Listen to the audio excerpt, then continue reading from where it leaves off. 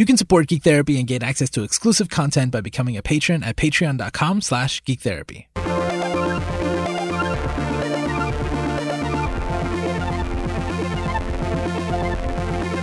Welcome to GT Radio on the Geek Therapy Network. Here at Geek Therapy, we believe that the best way to understand each other and ourselves is through the media we care about. My name is Josue Cardona, and I'm joined by Lara Taylor. Hey. And Lynn Keller. Hey. Lara, we're still in the middle of pandemic. We are. It's your turn. I think you've got something kind of relevant. How could it be my turn? It was just my turn yesterday. No. It feels like that, though, during these times. What is time? Time goes by very quickly. Yeah, what is time? What is time? It's March. It's still March. What year? How is it? What year, though? Yeah. I don't know. Maybe it's 2025 by now. So what have you been up to, Lara? Well, it is convention season, and is it though? It is. It is my favorite time of year, and this year is a little weird and a little different. I've been to a lot of online conventions, both professional psychology conventions and gaming conventions and comic conventions, and it's all weird and interesting and also fun. Mm-hmm. Yeah. Okay. Yeah. Okay. Which ones have you been to? So, right when the pandemic started, in the US at least, I went to the New England Graphic Medicine Conference. This was more of an academic conference, but it was about comics and medicine and how it can work together, including mental health. Yeah. That was actually really cool. They made the transition to online very smoothly. And it was like only a few weeks after states started doing shelter in place. So that was cool.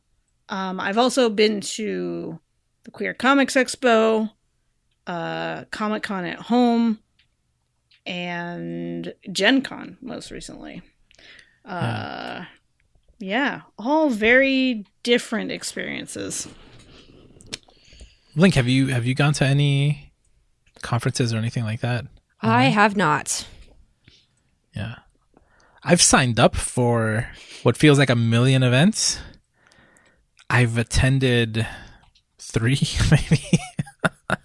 They come up all the time, and yeah, I intend to see them, and I mostly, if there's an archive of them, I'll watch them later. But I signed up for Comic-Con, I signed up for Gen Con. I did attend a work thing. It was a diversity and inclusion conference having to do with like higher education or something like that. That thing was 4 days long. I remember we did a debrief at work, and I was like, that was 12 hours over the course of, or was it like 12 hours? Was it 3 hours every day? Yeah, it was like 12 hours, and that was long. I don't, how many hours of programming were there at Comic-Con and Gen Con? Do you know? Are we talking like the actual hours that things took place during, or are we talking like total if you number? Watched back to back? Yeah. So most panels for Comic-Con at Home, panels had to be between 45 minutes and an hour. And there were over 300 panels. Yeah, that's a lot. Gen Con, probably about the same, but Gen Con also had stuff that you had to be there live for. There were gaming events, just like they would have in person. It was so there was a lot. A lot of those panels, like the 300 panels you mentioned for Comic-Con, were they pre-recorded, or were they all of the ones for Comic-Con? And this is one of the differences that I kind of wanted to talk about. So Comic-Con at Home did it was all pre-recorded. Okay. Like probably Comic-Con at Home was in July. They were recorded, I think, in May. Was the deadline. There was a deadline in May or early June. So you kind of lost that interaction with the panelists. You lost that live current event kind of feeling, and the community that comes with being at a convention and being able to connect with the people around you. We've talked about in the past about Comic-Con, it's like being with your people. This really felt like I was in my home just watching YouTube, which is essentially what all of the panels were on YouTube. Okay. And none of them were live. I got really excited that I was going to finally be able to see the Eisners. And that panel was sad. It was a very dry reading of the category and the winner. Category and the winner. Yeah. But who did you say? Was it Phil Lamar? You told me? Phil Lamar. Yeah. Phil Lamar. And normally he's like a animated guy. It was just very, it was very interesting. Whereas you get other models where it's graphic medicine, their panels were like webinars. So kind of like the ones you've done with Let's Play Therapy Institute, where you have the person presenting or the panelists presenting, and you can do Q&A through chat. And that gave some sense of community, and that was great. Gen Con did a different kind of thing where, so Comic-Con, you could go and watch any of the panels anytime you wanted. They released them at certain times throughout the day, kind of like they would have panels at certain blocks of time during the live convention. Gen Con, you bought tickets, quote unquote. Most of the events were free. There were some that were paid. I only paid for one thing, and that was the D20 Dames live broadcast.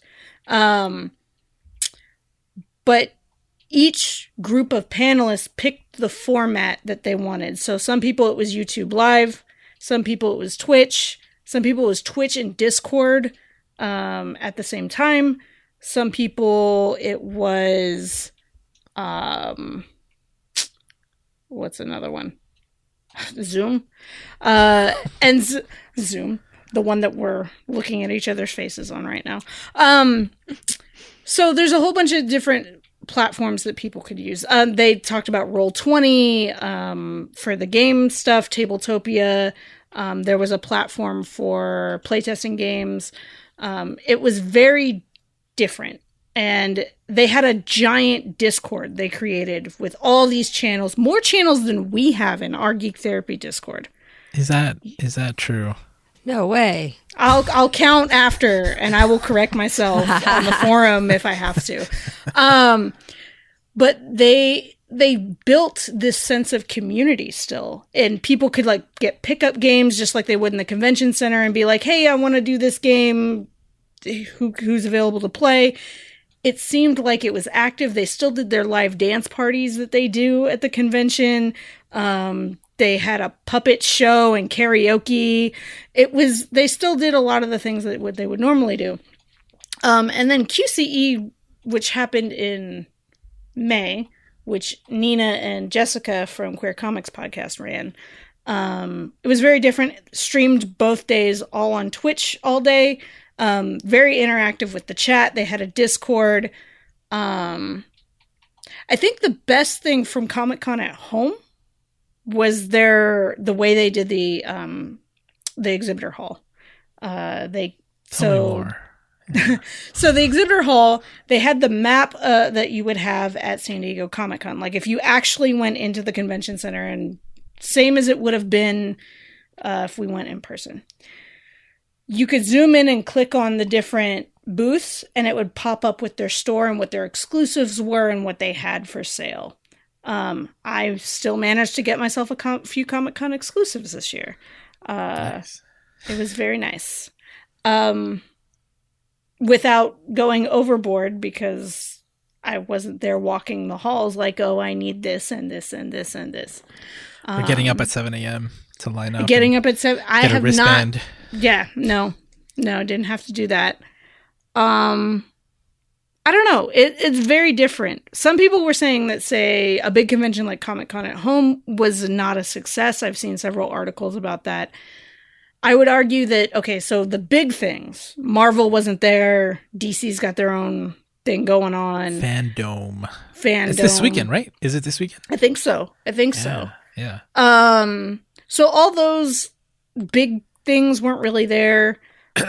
But the smaller panels, there was one that I watched that was some local Bay Area artists talking about their creative process during Shelter in Place. And their panel that would normally probably get, maybe 50 people in the room, had over 1,200 views? No. Yeah, 1,200 views. Yeah. So 1,200 views. Like 1,200 people live?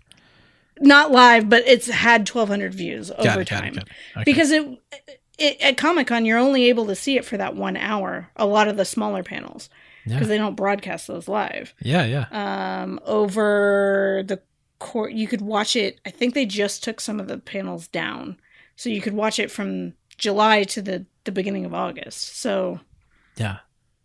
Yeah, I mean, like we've been to Comic-Con, right? I've presented at San Diego Comic-Con in rooms that fit, I don't know, like 400 people maybe maximum, right? Like we've done panels at different places where people were left outside because they couldn't come inside. Mm-hmm. So you're limited by that, and then you're also limited, like you said, like at that one time, right? We've recorded some of our panels, and like the first Geek Therapy panel we did is on this feed. Because we recorded it, but not everybody goes in and records their panel. No. And I once did a panel at Comic-Con, at San Diego Comic-Con, with Patrick O'Connor, and I'm tired, so my names are blanking, but Irredeemable and Mark Wade. I was there. Yeah. And I recorded it, and I lost the recording. That's just of course you did. Just a sad. I think I messed up the file somehow. But it was, but it's one of those things where it's like, for that one, for example, I love that panel for like personally, it was like bucket list item kind of thing, but like that one wasn't full, right? Like it wasn't a packed room, but having it in the format like this where more people could have come to see it would have been cool. I don't know. But yeah, like there are definitely some advantages to that, right? Where there's like the flexibility, accessibility. It was a hell of a lot cheaper to go to Comic-Con at home, right? It was free. Everybody got free badges. Gen Con online was free. And I liked that they still made it an experience. Their exhibit hall was similar. They called it the Looking Glass.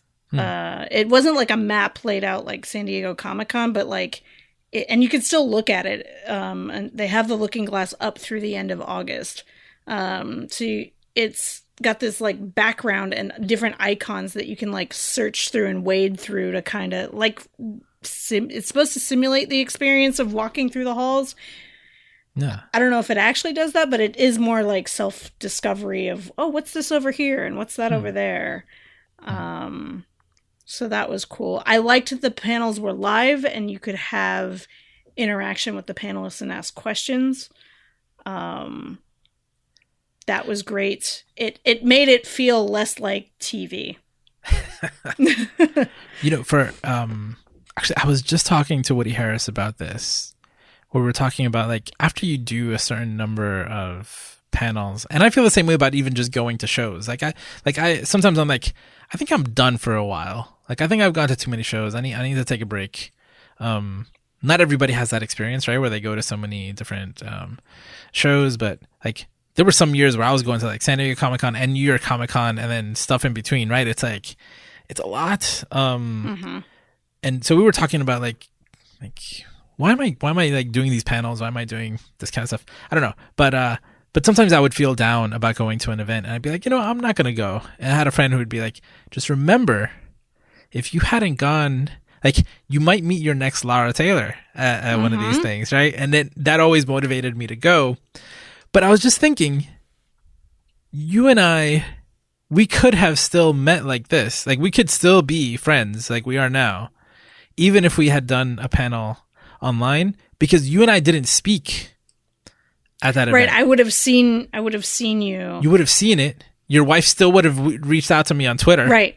And we would have contacted each other. Like we still built a friendship and a connection and but and without it could've panel, happened. without any panel, it wouldn't have happened. Right. But I'm saying like if I would have done the panel online, because before when you were speaking, I was like, oh, but like there are advantages, but like we wouldn't be friends. But like we could have, because you still had you were still in the audience, right? You would have still been in the audience. I and we still could would have still went and connected. talked to Nina about it, and then Yeah. exactly, because she wasn't at that panel. Yeah. There have been other panels where she's been like, "You should go talk to that person." I'm like, "No," and she does it, and she's like, "We're gonna go talk to that person." Yeah. And that's how we met Jessica. Yeah. One thing that was so going into the Gen Con Discord, which they've decided to keep up all year round as a way of keeping community. And I'd never been to Gen Con in person. So this was an opportunity for me, because it's usually right after Comic Con. I can't justify going from Comic Con, where my feet feel like they're about to fall off and I'm exhausted, to going back to work for a few days and then flying out to Indiana. I can't justify it. Yeah. But this was great to be able to try it. Their Discord was a little intimidating for me. I didn't talk to anybody. I didn't interact really, because I didn't know anybody. Yeah. But I think now that I've been there and I can lurk, we get lurkers in our Discord, and that's cool. Yeah. As long as you get something from it. Yeah. So that's been my kind of experience with that, with the way that's set up. Yeah. Like, I mean, for me, there are so many advantages to it. Again, I would have gone to Comic-Con more often, or San Diego Comic-Con more often, if it wasn't. I've been 3 times. Yeah. 3? Yeah. Right, Twice 3. with me. Yeah. And once when we met. Yeah. So 3 times. And every time it was like, it was so expensive. It was the plane ride. I mean, and thanks to you and other people, I was always able to keep costs down, because like we shared hotel rooms. Like, you let me stay at your place, you give me a ride. Like there were all these things. You paid for like a tank of gas, and we ate peanut butter and jelly every day for lunch. Yeah. Like we make and it then work, but splurge on dinner, right? Like, yeah. But I was still crossing the country, right? I mean, I guess. I don't know if I flew from Puerto Rico ever to. I think I did. Yeah. I think that was from Puerto Rico that time. Yeah. That's an expensive flight. So that, there's a huge cost to it, and so I love the idea of it being accessible to more people. Well, and I really love, accessible to more people, not just cost wise, but time and of just ability wise. Like, there's only so many tickets to Comic-Con, and they're pretty much all gone in 5 minutes. Yeah. So anybody could watch their YouTube channel and see the panels from anywhere. It doesn't matter if you can make it to San Diego or not. Yeah. Actually, same that's a with good Gen point. Con. I said I would have gone more often if I were closer, it wasn't so expensive, but that's not true. There were years that I didn't go because I couldn't get a ticket. Now you got the hookup. Now I got the hookup, but but like for a long time, it was like I only went because I was on a panel, so I had a ticket, I had access. If they made me, like if it didn't include access to the show, I wouldn't have gone just to do a panel. But I love the accessibility part of it. Schools and universities now, they're talking about different models on how to do this kind of thing, and I don't know, like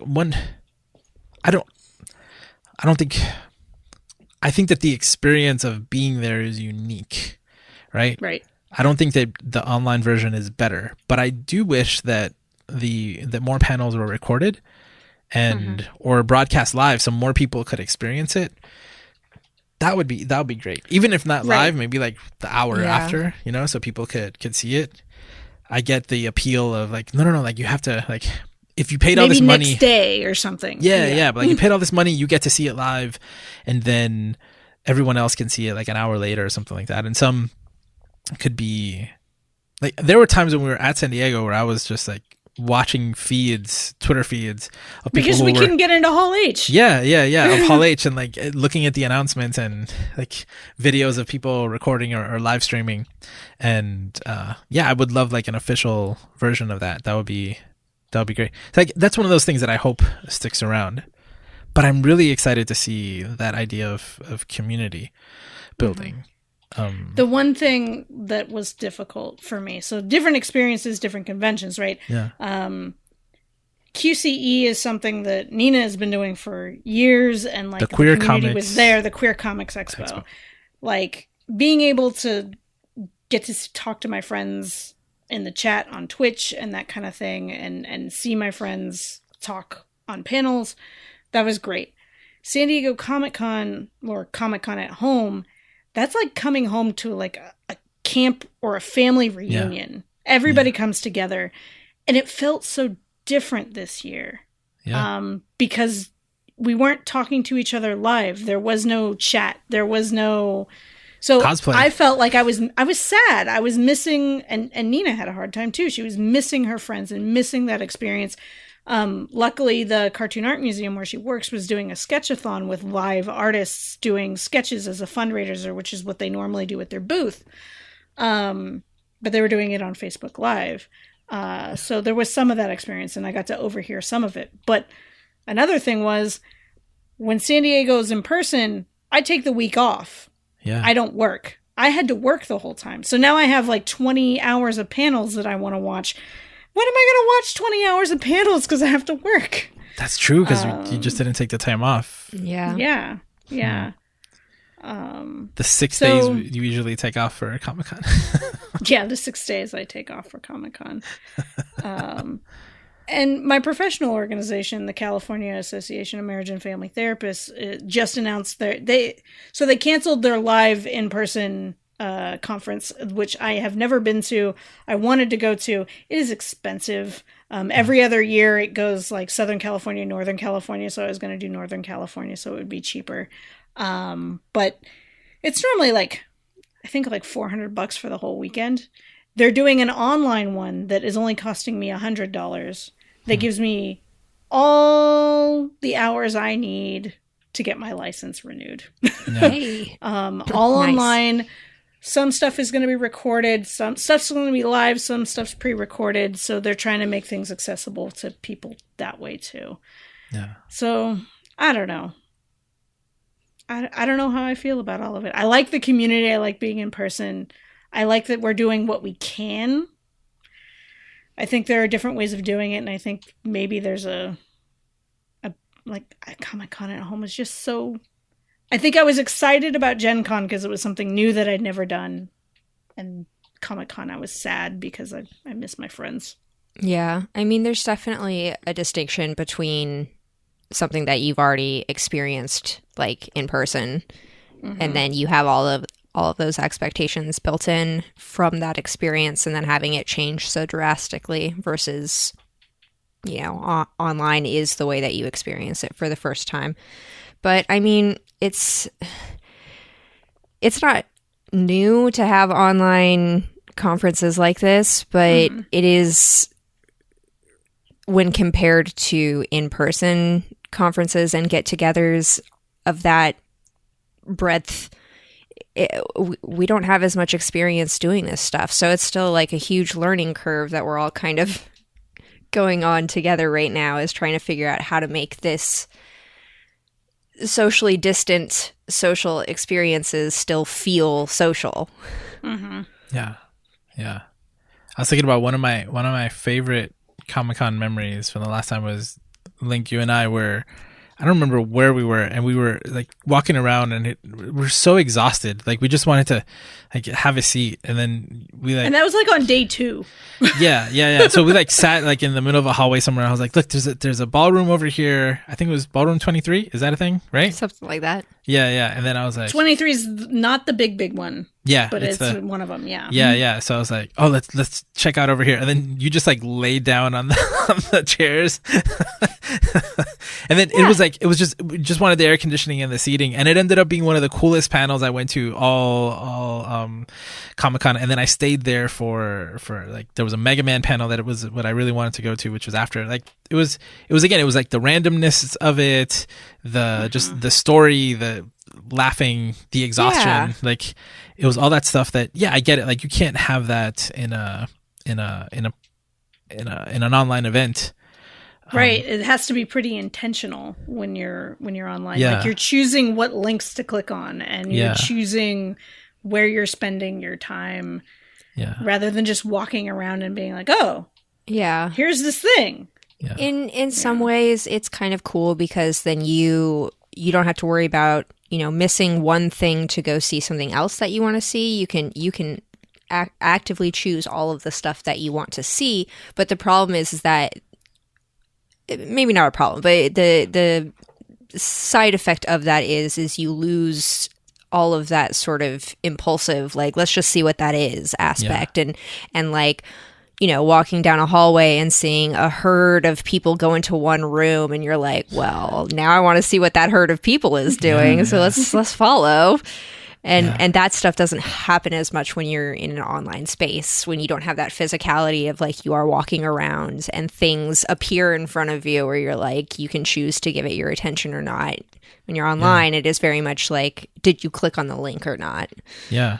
Even when you, even though I like try to plan out my Comic-Con experience, I'm like, this is what I'm doing. Like on the way from one to the other, right? So many things can happen. You can change your mind, or that one was full and now I can't go there. I had to pee, so I left, and and I saw a friend, or I met somebody new, or I saw this crazy cosplay. Or I had this chance to get in line for some game or whatever it was. Yeah, they were handing out free Steven Universe pens, so I had to go back over to the hallway. One more time. One more bag, one more pin set. I mean, you got disconnected for a bit, Link, and I was telling Lara that the way we met was at like the first Geek Therapy panel at San Diego Comic-Con, but we didn't speak there. We connected later, days later on Twitter. So I think that there's still you can still have intentional community and intentional experiences through online experiences like this. You just can't have those spontaneous random things that they're less likely to happen. And for someone like me who is very socially like awkward when it comes to meeting new people and having spontaneous things, I need to have the person next to me doing those things for me. And it's like we talked about earlier, like sometimes that can happen, but it is much harder for me to come into an internet space and be like, hi everybody, when there's like thousands. The Gen Con Discord has 7,000 people on it. That's intimidating to me. So I wouldn't necessarily do that. But in a convention, there's smaller groups of people all over the place, and I can be like, oh, I'm going to go here and go see what these people are doing, and that kind of thing. Yeah. Something I was thinking is that I hope that the idea of making all of these shows more accessible, even if I have to pay like $150 to watch, to do Comic-Con from home, I'd probably do it. I'd probably pay $200.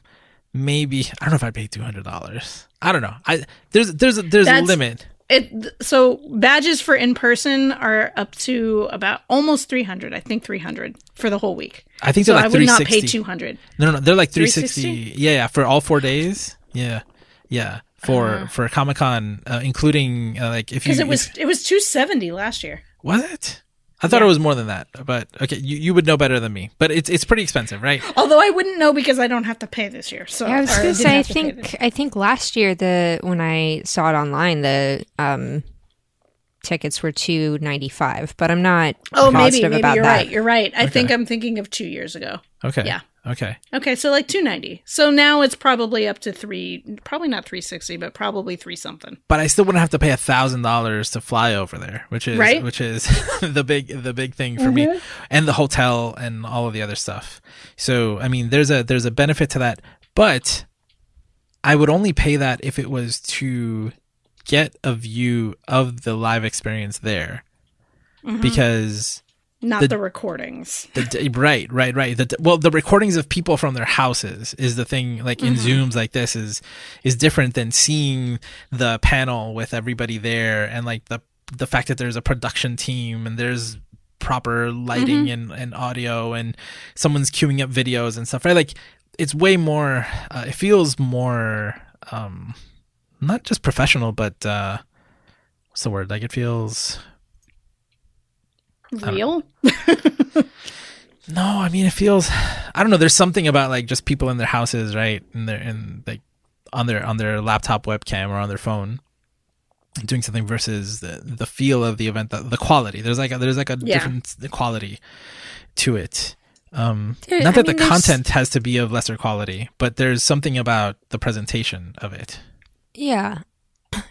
I mean, there's something in like one way it's like more intimate because you get to see people in their home, but then on the other hand, it doesn't feel the same way because when you're going to a talk and they have them up on a stage or an elevated platform and they've got, you know, a tablecloth on the table and they've got the fancy little microphones and everybody has their own water bottle and all of that stuff adds to this sort of professional aspect, this sort of like, these are experts and that's why we're here to listen to them in the first place, is because there's this aspect of expertise we are interested in learning from or hearing about. And when you lose that, it's like they haven't necessarily changed it anyway, but there is something in our perception is like maybe this isn't as important because it's more casual.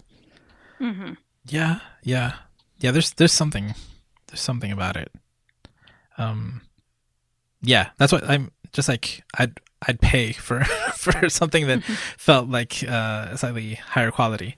One event this year that I really so I, for all these reasons of like the production quality, the lack of like, just it's an approximation of the experience, right? Like not even, I don't think it's really close even, right? It doesn't matter how hard we try, at least on this first pass, right? We're still learning how to do this.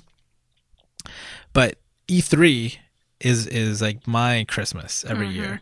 And I've never been to E3, but E3 has always done a great job of feeling accessibility, like having these huge events and their broadcast and the production quality is through the roof.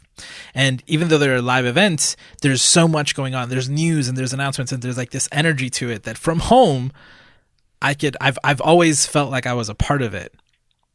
And I think part of that is a distinction in the focus of the conventions themselves, right? Comic-Con is in of itself for fans, right? Versus E3 was very much more on the industry side that has opened up to be more available to fans and players and everything, but it was very much intended for in-industry people to communicate with each other.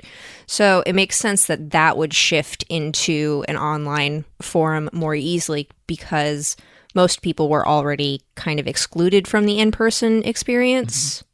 That makes sense. Yeah. I think it does. Because like you weren't allowed in anyway, but we wanted to include you, right? There was this inclusiveness that built in over time, and so I felt like a part of it. I loved it. But this year was already going to be different because like Sony wasn't going to be there and all this stuff. And then the moment it was like, okay, E3 is canceled, all of these events started came out of it, and then it became Summer of Gaming, and it's just sucked so much. It's just my favorite like 3 or 4 days of the year every year have become this slog of just a video here, a crappy web conference there, and even like Nintendo Directs, which a few years ago Nintendo was like, we're not even going to E3, we're not going to do a live show, we're just going to put a video out.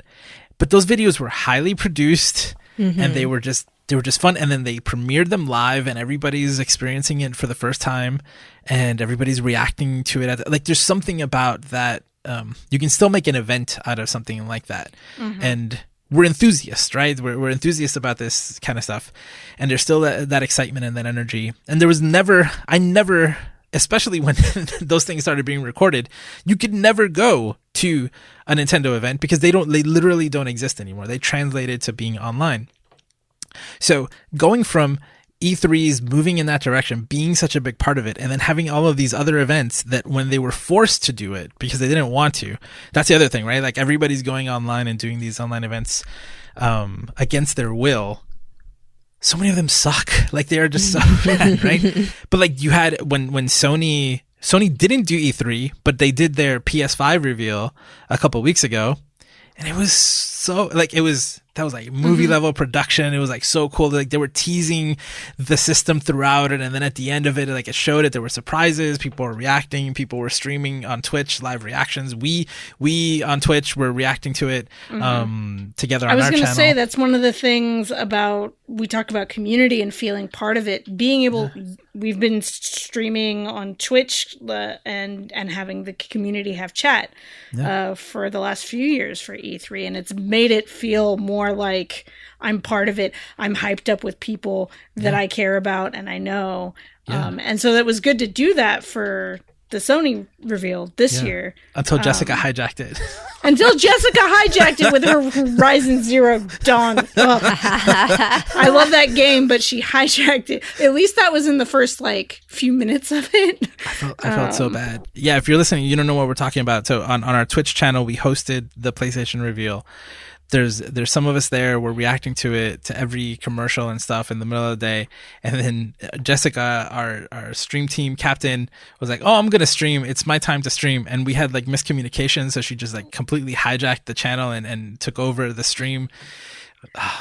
And then after that, it was just you, me, and I think Mark. That was it. Yeah.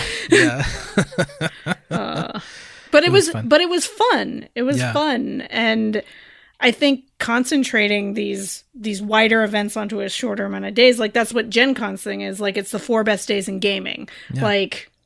This is their E3 is just that for video gaming. Yeah. And it's become like you said, a slog of announcements that get lost in the... Yeah, well, it sucks because it hasn't been concentrated, right? In one piece. It's just been...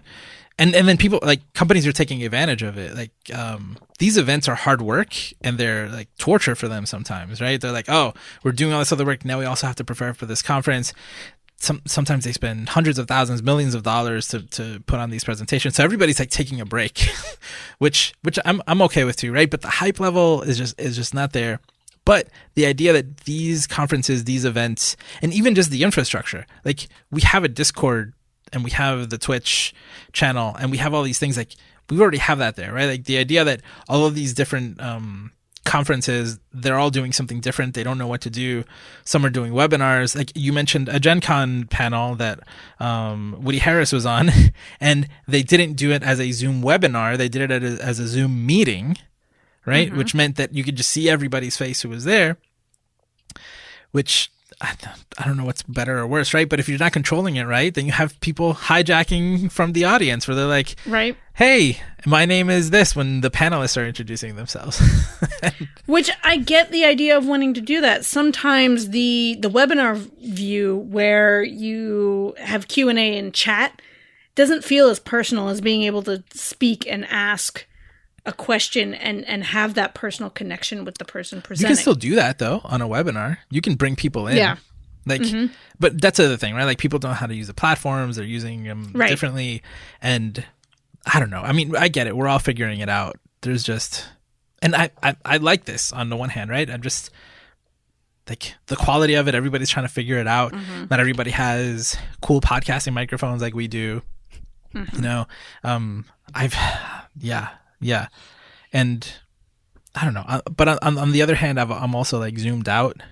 I really, at first I was Zoom everything and I'm signing up for tons of events. And then I don't want to do it. So I didn't go to a single. You didn't go to a single thing at Gen Con, huh? Or Comic-Con at home. Nothing. I didn't even bother to sign in. For Comic-Con at home, I was so excited at the beginning. I was like, this is a great problem to have.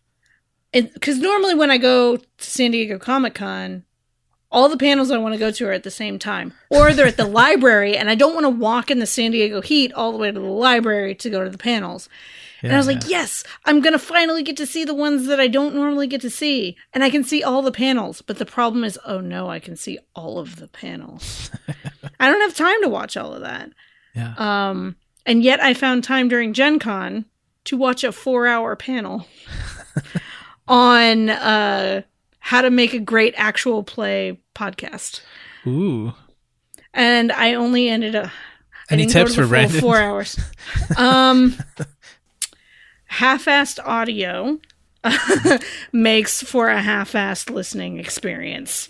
I hope that was what he was repeated for 4 hours. Was that it? Kind of. But it was interesting watching them play. But the thing is that they were all actors, so they knew what they were doing. Someone said, if you don't want voices, don't get into voice. It was a good panel. I did not watch all 4 hours. I watched like 3 hours of it. And then I was like, I can't anymore. That's like going to karaoke with a singer, isn't it? Mm-hmm. Right? It's like, I don't know. That's why, yeah. Yeah. But there was a lot of tips on like how to keep combat going and what to edit out and that kind of stuff. And the reason the panel was so long is because they were actually playing and then stopping and explaining what they were doing and how they would do it in post to edit it. You saw all 4 hours of it? 3 hours. I only watched 3 hours, and then I was like, I'm done. Yeah. That's enough. Yeah. That's enough. Huh.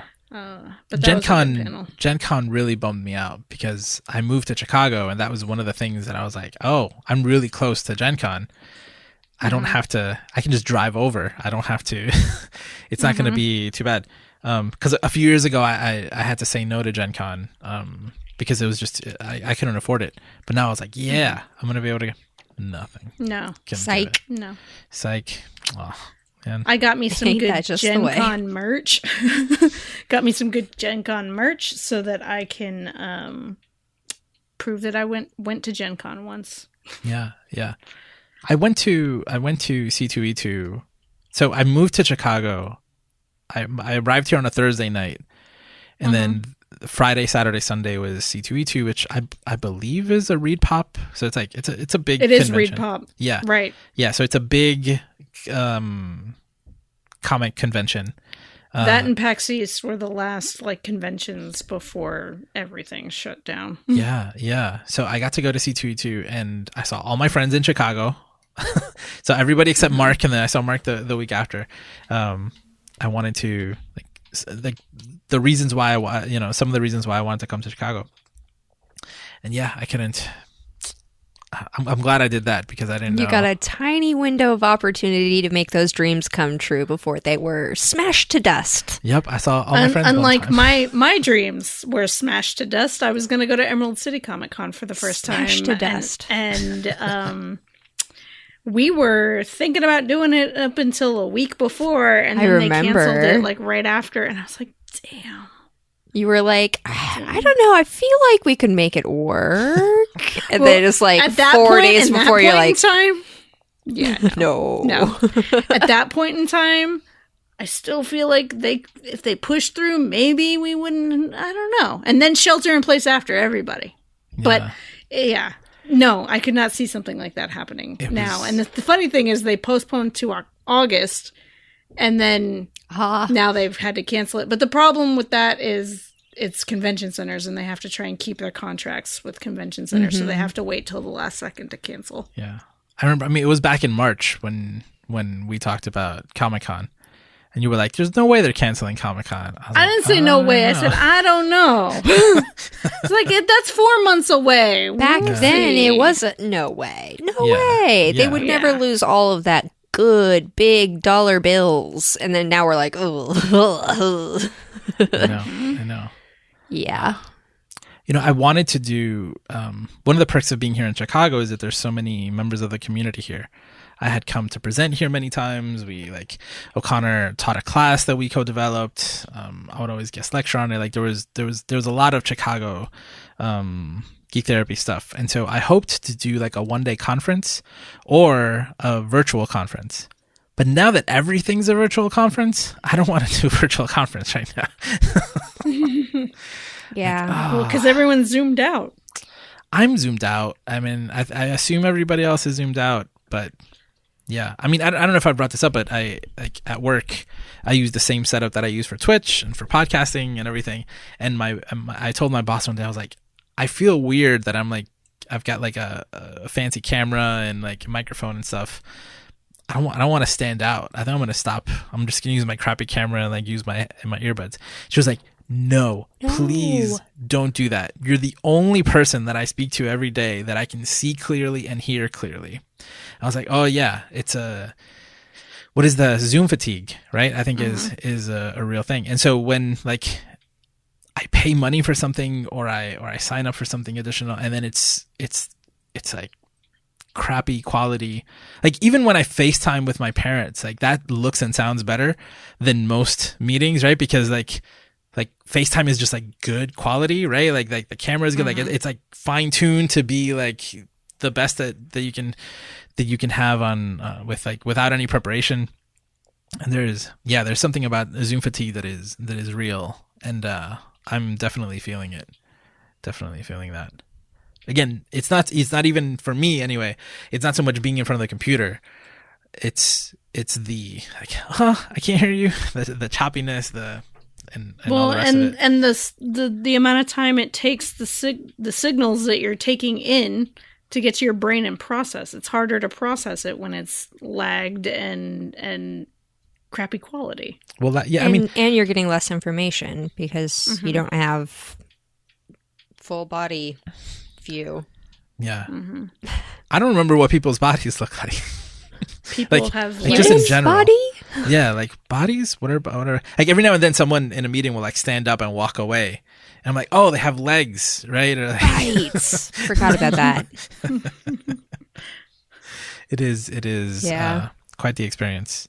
But yeah, I think for me, like I'm only using Zoom to hang out with friends and then recording with you guys here like this. I'm not doing like meetings and stuff for work, and I'm not doing the online conventions and everything. So I'm not feeling the fatigue in the same way. But I think that that's definitely part of it is I am using this piece of technology in a very specific way instead of trying to apply it to a whole bunch of different things, which is what is happening right now. To everything. Yeah. Which is why, so I sit in front of my camera 8 hours a day, 4 days a week with clients, and then 2 on Fridays. And sometimes I have a Zoom thing on the weekends. Sometimes I don't. When we are doing something, like if I have a conference, like a work thing, I'm doing a training, I'll sit in the office just like I would for work. I did some of that because, Nina was doing stuff in the other room and couldn't be disrupted while Gen Con or Comic Con's going on. But usually we will hook my laptop up to the TV with an HDMI cable and use the TV for things. So it's a little different. So we'll do that for family Zooms. We'll do that for... Well, I didn't have to for Gen Con because there were some Twitch things, so I just put it on the TV on Twitch. And that makes it a little different, and the sound will come through my sound bar, which better quality sound. So that's nice. Yeah, man, the world keeps getting weirder and weirder. Yep. But it's true. It's true, like we're trying to do everything on Zoom. Some of us, anyway. Yeah. I haven't interacted with anyone that wasn't on the phone or Zoom, really, other than a couple people in my building. Like, the people downstairs literally I haven't left my building in weeks. I walked out the other day to go to a mailbox. I did do that. Yeah. I know. Brave. Yeah. Yep. I know that's not everybody's experience, but yeah, I mean, it's it sure is something. And yeah, I mean, we're always talking about therapy and education here, and all of that has shifted completely or almost completely to online. And not entirely, right? Like some schools just reopened. I saw some videos of kids going back to school, and we spoke to Brandon Saxton the other day, and he was saying that he was still seeing some clients live in person, but they've got masks on, right? Yeah. In the office. So, but for vast majority, right? Especially things that are large numbers, we're doing this, and yeah, I think I don't know if we did justice to touching on the pros, but I think that there's a lot of benefits and there's ways to do it. I think that the flexibility part, I don't know if we touched enough on that, but yeah, just being able to do it on your own time is really good, because especially if they record the live things and let you watch it later. Yeah. I mean, and that's something that, hopefully for a lot of these larger conferences had been doing anyways. They weren't though. They weren't. Well, immediately Except comes for, to like, mind the Hall is H stuff. GDC, and They have their GDC vault. records a bunch of stuff, but then they put it in the vault, and so it's like, unless you paid the $1,000 ticket price to go to GDC in person, But that's a professional conference, right? So again, GDC, yes, it is an industry conference, but still, like, that's ridiculous amount of money. And now you have this thing where it's like, gosh, last year they couldn't do it because the Moscone Center got closed, something like that. Anyways, Moscone there was construction Center or something. Yeah. Mm-hmm. it's been a mess, and it's like a bunch of people asking, like, what is the benefit of having this in person versus going full online? And if we go full online, having to reassess their entire system of disseminating that stuff, of communicating what they have to people. They can't just depend on, like, you'll show up to GDC and you'll see what is out there. Instead, they have to be like, okay, how do we get our webpage to direct people to the things that they actually want to see, are trying to find? And there's all these moving pieces that we are, in some ways, trying to move from an in-person space into an online space, which has, a bunch of confusing aspects to it. But also, in a lot of ways, we're just trying to create a whole new thing, because you can't translate and that whatever in person to whatever online. And, in some ways, it's like there's a lot of, like, bad decision making going on, and we get to witness that. And then there's a lot of people who are just like, I'm going to try this and see if it works, and that's cool to see that sort of experimentation. But it definitely does come down to, like, we are trying to figure out how to have large social interactions without physical presence, and that is hard. That's like WWDC happened, which is Apple Worldwide Developers Conference. I just remember because you were talking about GDC, and that's another event that I've never been to, but I always watch the keynote conference, and then they have all these other trainings which have always been available online in one way or another, because it is educational. Similar to GDC, it's like a professional thing. It benefits you professionally, so your office is willing to pay for it, right? There's training, and WWDC is the same way. Apple is teaching developers all how to do things from like beginner level, and then access to engineers, and so, like, they had a lot more access to their instructors. And I work at a university now, and we're looking at a hybrid model, right, where the idea is that, like, it's going to happen both ways. Like, professors who want to be in the classroom, everything is recorded, you can access it, because, like, we are in the middle of a pandemic. Right? There are these goals that we can still accomplish, which, again, I think education wise, I think we can still do it. I think we're doing therapy fine, right? I mean, telehealth has existed for decades. It's not something new. I used to do it in my practice when I worked in hospitals and in the medical field. This is something that was just common practice. It was something that was built in. Now everybody else is, like, trying to catch up. Everybody's like 20 years behind and trying to catch up. But it is that social component that is getting harder. I feel like, similar to you, Link. I'm like I'm already. most of my friends were far away anyway. I moved to Chicago closer to some of my friends, but I only had access to them for 2 weeks, right? So I went for 2 weeks. I could see them, and I think Mark is the only one that I saw. Like we went and we had lunch, we went and we had sushi, and we were like face to face for a couple hours and walked around. But in general, like now I'm back to all my friendships being long distance. My family's long distance, so this hasn't been a hard adjustment for me. But I can imagine how hard it is for lots of other people. But I feel connected, right? Plus, the Geek Therapy community, like we already had that built in, right? So that's where I go. Like I go to the Discord, right? Like I go check things out. We've got like that Facebook group keeps growing, right? The people keep finding us. There's something about that is comforting, and so like we didn't lose that, and that's primarily how we function. I can't imagine having been a local meetup group that all of a sudden we have a pandemic and then we're like, nope, we can't do this anymore. We're going to have to find another way and then figure that out from scratch. Yeah. One thing that I think is missing. Sorry, go ahead. No, one thing that's missing from some of these online things, you say Comic-Con is mostly a fan event, but it is an industry event and has been an industry event.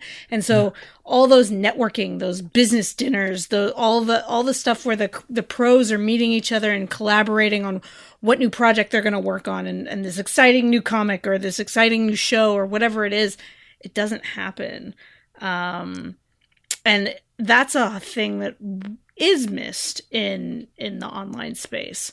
Well, it's harder. I would say it's harder. It's harder. Yeah. It's a random part again, right? It's like, oh, I met this artist at the line to go buy some chicken tenders, some $20 chicken tenders, right? Because I liked the art on their shirt and I asked them where they got it. Like, oh, I drew this, and then boom, boom, boom, like you have that interaction. That can still happen, and it happens all the time on social media and online. Oh yeah. But that particular one that could have happened there isn't going to happen. You have to build other ones. Yeah. And then you look at there's more, you want to talk about pros. There's another pro, like looking at just the Cartoon Art Museum. Normally they take home about $1,500 from their sketchathon from Comic-Con after costs for sending staff down there. This year they made over $7,000.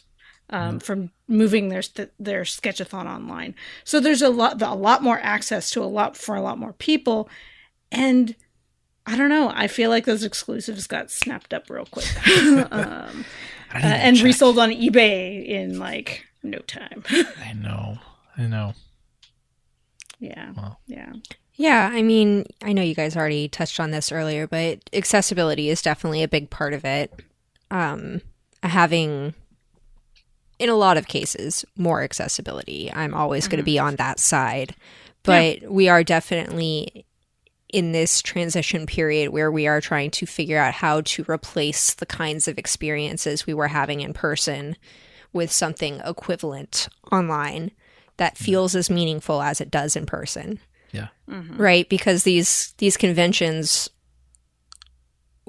they wouldn't have lived as long, and it's expensive to put a convention together. It is expensive to get people there and everything running and on time and all of that stuff.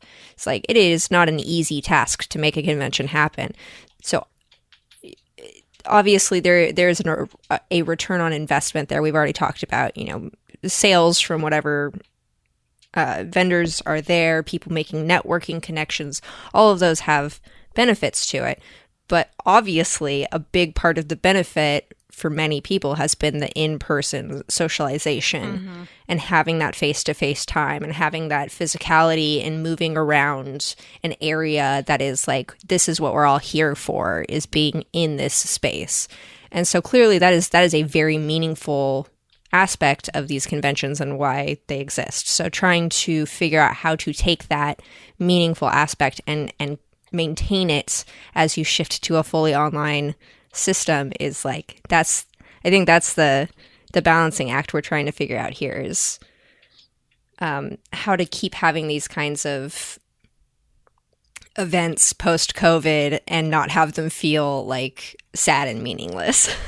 Right, like how to bottle that electricity, that vibe that you get in the room with all of these fans of whatever it is, whether it's the big convention center hall or the individual panel rooms that are there for that topic, and just bottle that and put it on the internet. Like, how do you do that?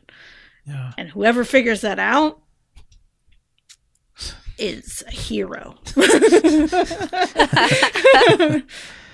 Yeah. I mean, it's hard to recreate the energy of a room and like the roaring applause and the laughter and things like that. Although baseball is trying.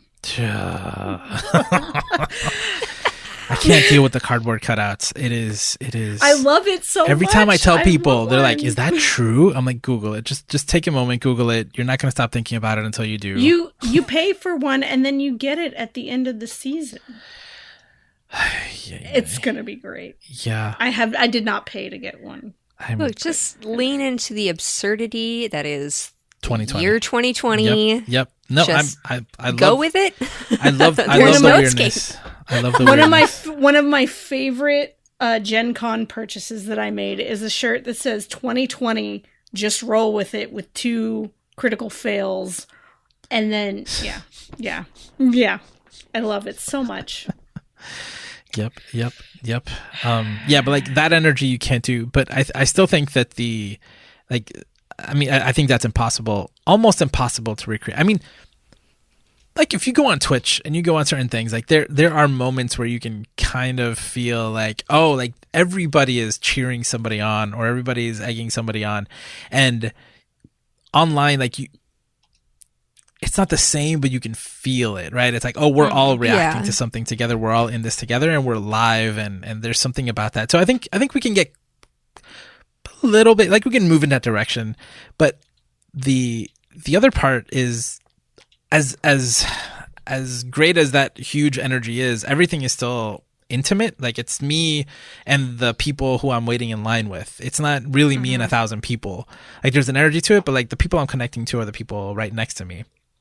And in most cases, the person in front of you in line that's playing something on their Switch, and you're like, "Oh, are you playing that new game?" And spark up the conversation. Right. Or the person like, you're like high fiving them right in an event, and you don't know them. We're like, but all of those things are intimate and they happen like one on one. And I think that those things can happen online, and they're again, there isn't the spontaneity is different, the randomness is different, but you can still have those experiences, those like one-on-one experiences, if you're willing to have them. Because I totally agree. Yeah, at the beginning, people were so resistant, or like everybody, I could see people were just very resistant to being online and doing these things. I'm like, but open up to it, like, and you can do.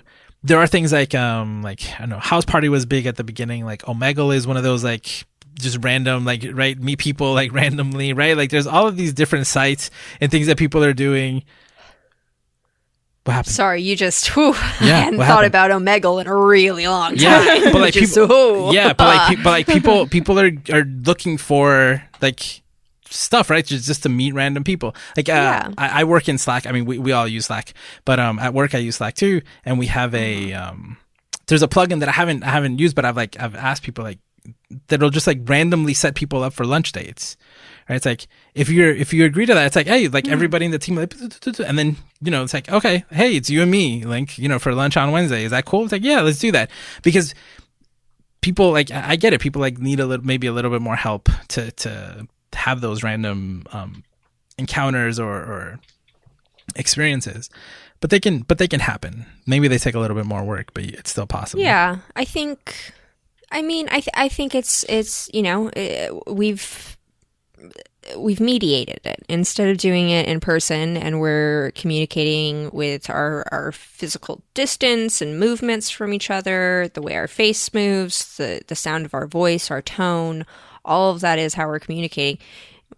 Mediating it through a camera, through a Twitch chat, whatever technological means, is we can still have all those same kind of emotional social connections with other people. It's just because it's mediated, we need to sort of change our expectations. It's not to say that we should lower them, that it's going to be worse, but just recognize that it is different. And so the way you've lived your whole life communicating with people in person, all of those skills you've built up aren't necessarily going to be a one-to-one transfer into online communication and interacting.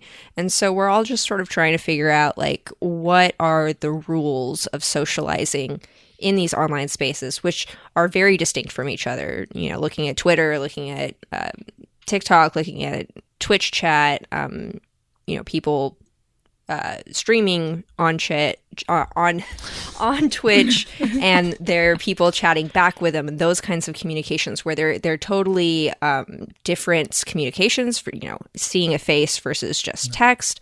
All of that stuff matters. All of that stuff is impacting the way you're engaging with it, the way you're receiving stuff. And so I think a big part of it is just recognizing we're trying new stuff to see what works for us and what doesn't work for us. And that's what it is. Some of it's going to work and some of it is going to be a real big bummer. Yeah. And I mean, socializing, I think, is the hardest part. Dating, like doing things like that is like, how do you do all that? But the truth is, it's 2020. We've been doing stuff online for years. And I remember at the beginning of this, a student from a business school was like, oh, like I came to business school to learn how to network and meet people and do all these things. And then like, how are like businesses going to run? And I'm like, whoa, wait a minute. We live in a global economy. People work, you may meet someone in person, but then you're going to interact with them probably mostly over the phone or online. And like, that's a skill that you need to learn regardless. That's not something. So again, like a lot of resistance still to a lot of this stuff. And I think more and more people are opening up to it because they have no other choice. They had to give it a try. It's like, oh yeah. And I'm seeing this across many different fields and industries. And again, like the Nintendo thing from before, right? It was like Nintendo started doing those pre-recorded sessions years ago, and now everybody had to do them now or look like an idiot, right? And then it was like people Catch are like, up. oh yeah, exactly. So I think people are. I don't think it's so much people may be individually discovering, but I think we were here. We have the tools for them.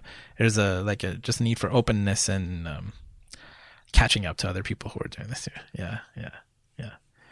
What a weird And just year. trying to make sure that everybody actually has access to this technology and internet and cameras and all of the things that are absolutely going to become norms for socializing in the next decade. It's like, Yep. we gotta get everybody on here. If you didn't have them before, it's less likely that you have them now, unfortunately. But Yeah. Yeah. that part isn't getting much better. No, not yet. Anyway. Not yet. Yep. But it is 2020, and we're moving. What a weird year! Just what a weird year. I can't. Oh man, what a weird year. Just bonkers. What a weird year. All right. Well, good topic, Lara. It's such a big part of our lives now. It's crazy. We hadn't talked about it before. Link it to your turn next week. Reminder. It is.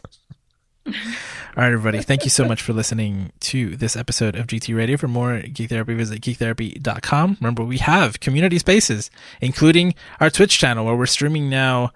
At least we've been consistently streaming 4 times a week, and if Nate is gonna jump on there and start streaming too, every now and then, that's even more. We did 5 last week, I think, because we did a co-op session. Anyway, so Heck yeah. we're on Twitch, live chat there, and then we've got the forum, we got the Discord, we got the Facebook group, and yeah. Any questions about socializing online? I feel pretty good about it. I'm figuring out some stuff, but I think, again, to the story of the 3 of us, right? Like, we met online through these different things.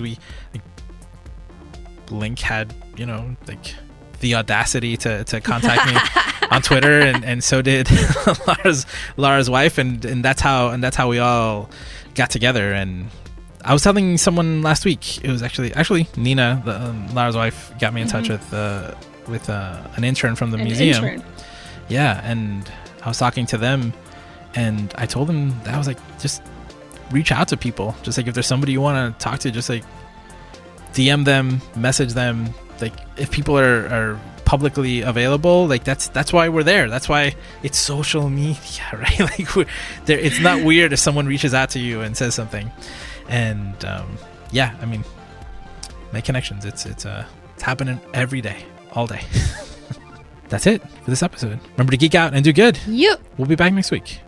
This episode was brought to you in part by our Patreon supporters. We'd like to say a very special thank you to our supporters at the evangelist level and above, including Mark, Booney, Lydia, Jamila, Adam, Doe, Gay, Pat, and Jolynn. To learn more about how to support Geek Therapy and gain access to exclusive content, visit patreon.com/geektherapy.